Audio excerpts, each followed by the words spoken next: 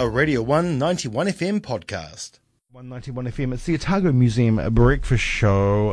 Right now we're going to talk about the ongoing anti-government protests in Hong Kong, which have been raging since June, with no sign of abating, I guess. Of course, Hong Kong has been, since 1997, a special administered region of the People's Republic of China after the end of British rule that came about at the end of the first Opium Wars in 1842, and then in 1889 it turned into a 99-year lease, and then getting independence, well, not independence, but going from British rule to Chinese rule in 1997, as I said before. And right now I'm joined by a couple of guests. We've got Jonathan and a guest that will not be named this morning. Good morning to you both. Good morning. Thank you for having us. You are more than welcome. Right. First of all, I mean, we know what we know about Hong Kong, but what's the political structure with Hong Kong? How much of it is self-governed? Are there elections? What's the government system like? So, Hong Kong's supposed to be an autonomous region of China. Yeah. We have our own government, and we have a facade of democracy. Yeah. So it's like representative democracy, where you elect people to elect for you. But the whole legislative council, which makes the laws, half of it's elected by Chinese government, basically. Yeah. And the other half is elected. And out of those elected, I think there's some seats reserved for business, different type of industries. So like medicine, educational. And most businesses tend to be pro-China. Mm-hmm. And so it ends up being a largely Chinese, pro-Beijing dominated legislative council. Yeah. Which passes our laws, reviews the different administrative stuff, and they also select our chief executive, which is selected by the Chinese government. Mm-hmm. We have the facade of democracy because we can see that they get voting. Everyone has, like, the people who are elected out gets to vote for chief executive. Yeah, but technically it's really controlled by the Beijing government on who gets to be elected or who gets to join the election. So if you get to vote for half of the people that are on there, and you're saying that a lot of those people that get in through the elections are pro-Beijing anyway, why are the people voting for them? I think I'm not too sure about the half thing. Yeah. I think it was more like, because there's 70 seats, right? Yeah. I think it's 35 seats for, out of the 35, half is Chinese selected, half is Democracy Party, and the other 35 is from businesses. Yeah. Okay. So that makes more sense. So how do the business people get? They just get pushed on by the boards of the businesses. I mean, or is that just something that has to happen? So it's basically if you're in that industry, you get to apply to be a voter. Yeah. And then you pick someone out of your industry. Wow. It's a weird system, I have to say. That is a really weird system. Yeah. Okay, what sparked these protests? Why don't you want criminals to be extradited to the mainland to face justice? So, at the moment, the Chinese government has a really not transparent legal system, and we've seen in Hong Kong that book sellers selling restricted books in China being somewhat disappeared and then reappearing in China, and being prosecuted for selling books. Yeah. That was before the whole extradition thing.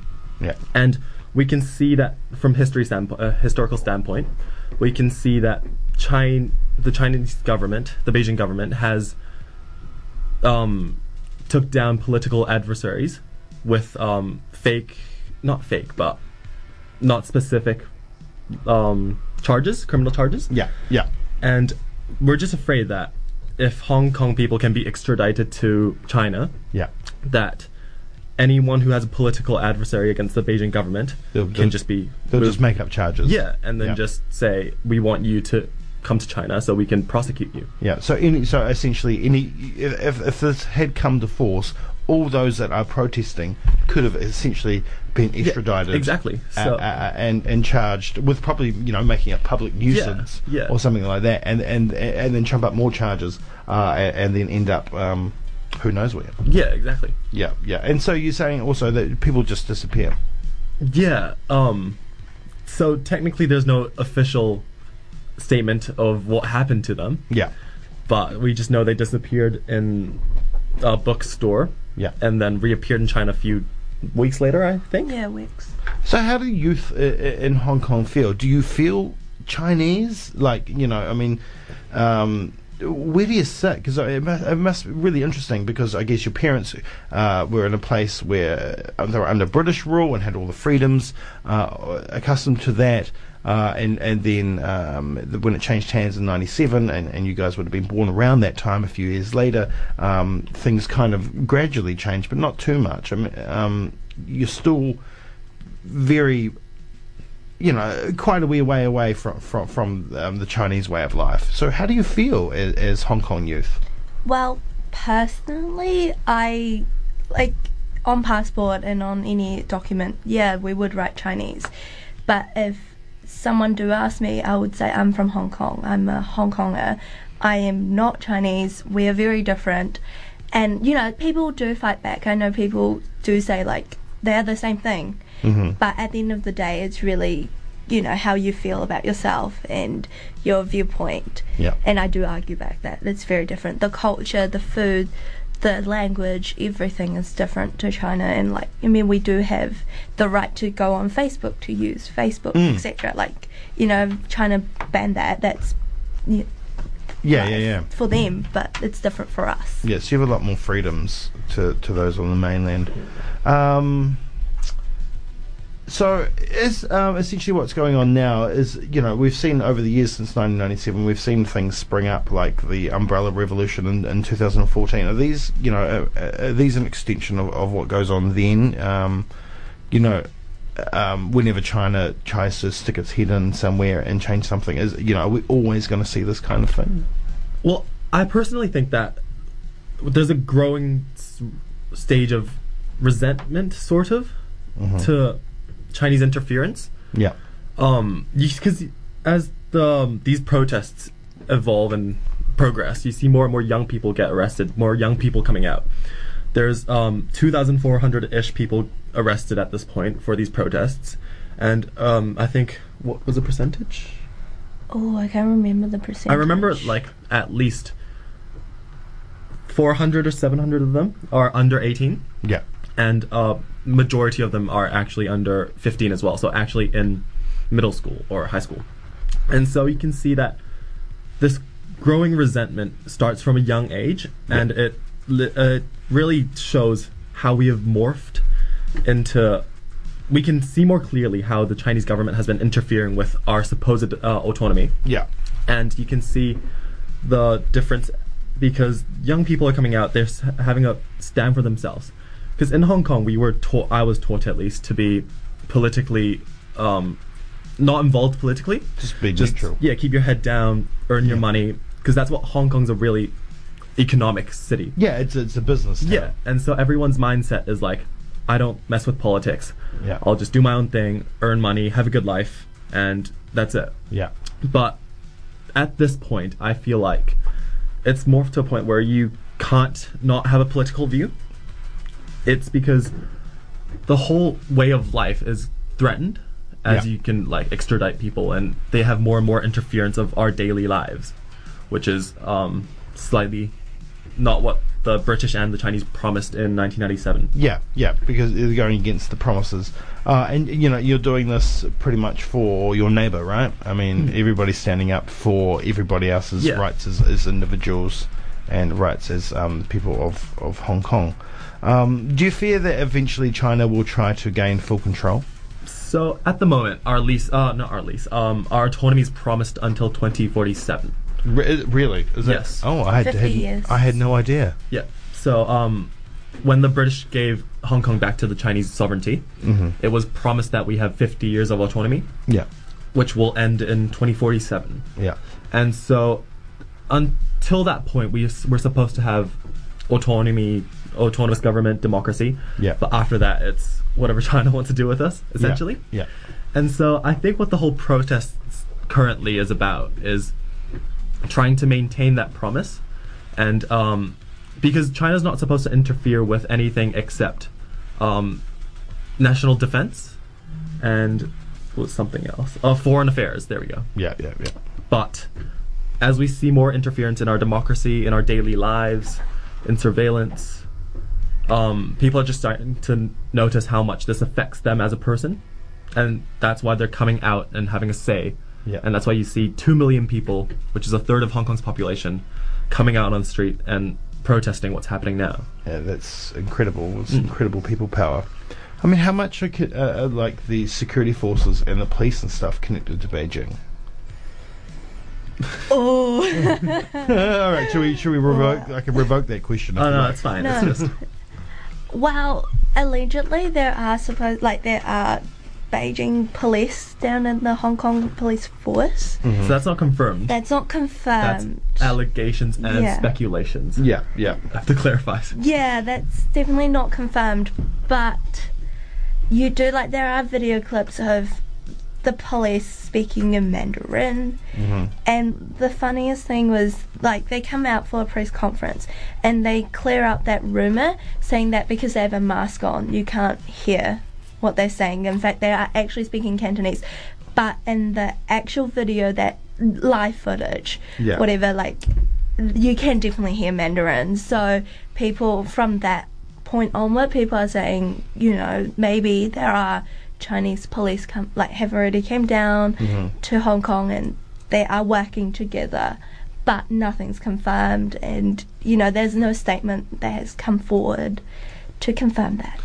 Just to add to that really quick, the law states that Chinese military or forces cannot come to Hong Kong unless the chief executive specifically asks for it, Yeah. or if it's national defense. Yeah.